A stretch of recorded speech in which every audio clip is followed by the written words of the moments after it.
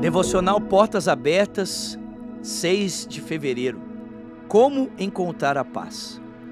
E buscar-me-eis e me achareis quando me buscardes de todo o vosso coração. Jeremias 29, versículo 13. Quando buscamos a Deus de todo o nosso coração, passamos a ter experiências com Ele, que farão toda a diferença na nossa vida. Compreenda que Deus está aí, bem perto de você. Algumas pessoas acham que o encontrarão nas catedrais, e com isso não têm o entendimento de que o Senhor está mais perto de nós do que o ar que respiramos. Apesar de sua história, marcada por confusões ou não, por rebeldias, até mesmo contra o Senhor, Deus vê a sua vida e Ele se importa com você. Entenda que sua vida só é plena a partir do momento em que você tiver um encontro verdadeiro com o Senhor. Eu não sei se você conhece essa canção, mas ela é uma das canções que mais me impacta no momento da adoração, em que estamos adorando a Deus através de canções. Nós cantamos: este é o meu respirar, o teu Santo Espírito vivendo em mim. E este é o meu pão, a tua vontade feita em mim.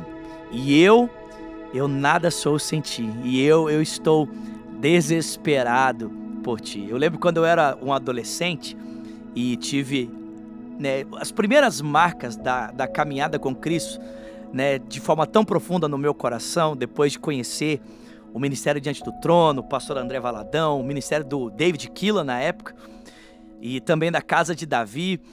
Eu me lembro que o Senhor me levou a um nível tão profundo de busca, passava madrugadas ali diante do Senhor em oração, e havia uma canção também que marcava muito os meus momentos de oração, que é uma música da casa de Davi, e ela fala exatamente isso: eu estou desesperado por ti, não dá mais para viver sem ti, sem a tua presença.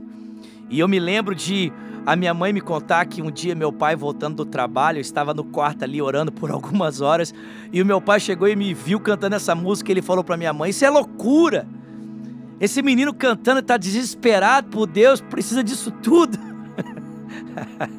Poucos anos depois, quando meu pai também foi impactado por essa presença, eu pude vê-lo de mãos levantadas, lágrimas nos olhos, também dizendo as mesmas palavras para o Senhor, que a vida dele era completamente dependente de Deus. Sabe, irmãos, enquanto nós não entendemos isso, enquanto não entendemos que nós somos completamente dependentes de Deus, nós nunca teremos tudo de Deus.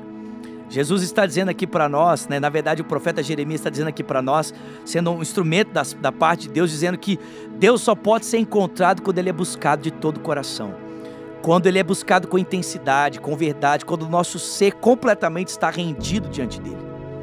Então não entregue apenas uma parte. Se você quer ter tudo de Deus na sua vida, Deus precisa ser o seu tudo. Entregue tudo para Ele, se derrame completamente, deixe Ele encher o seu coração, e eu tenho certeza que a sua vida e a minha vida nunca mais serão as mesmas.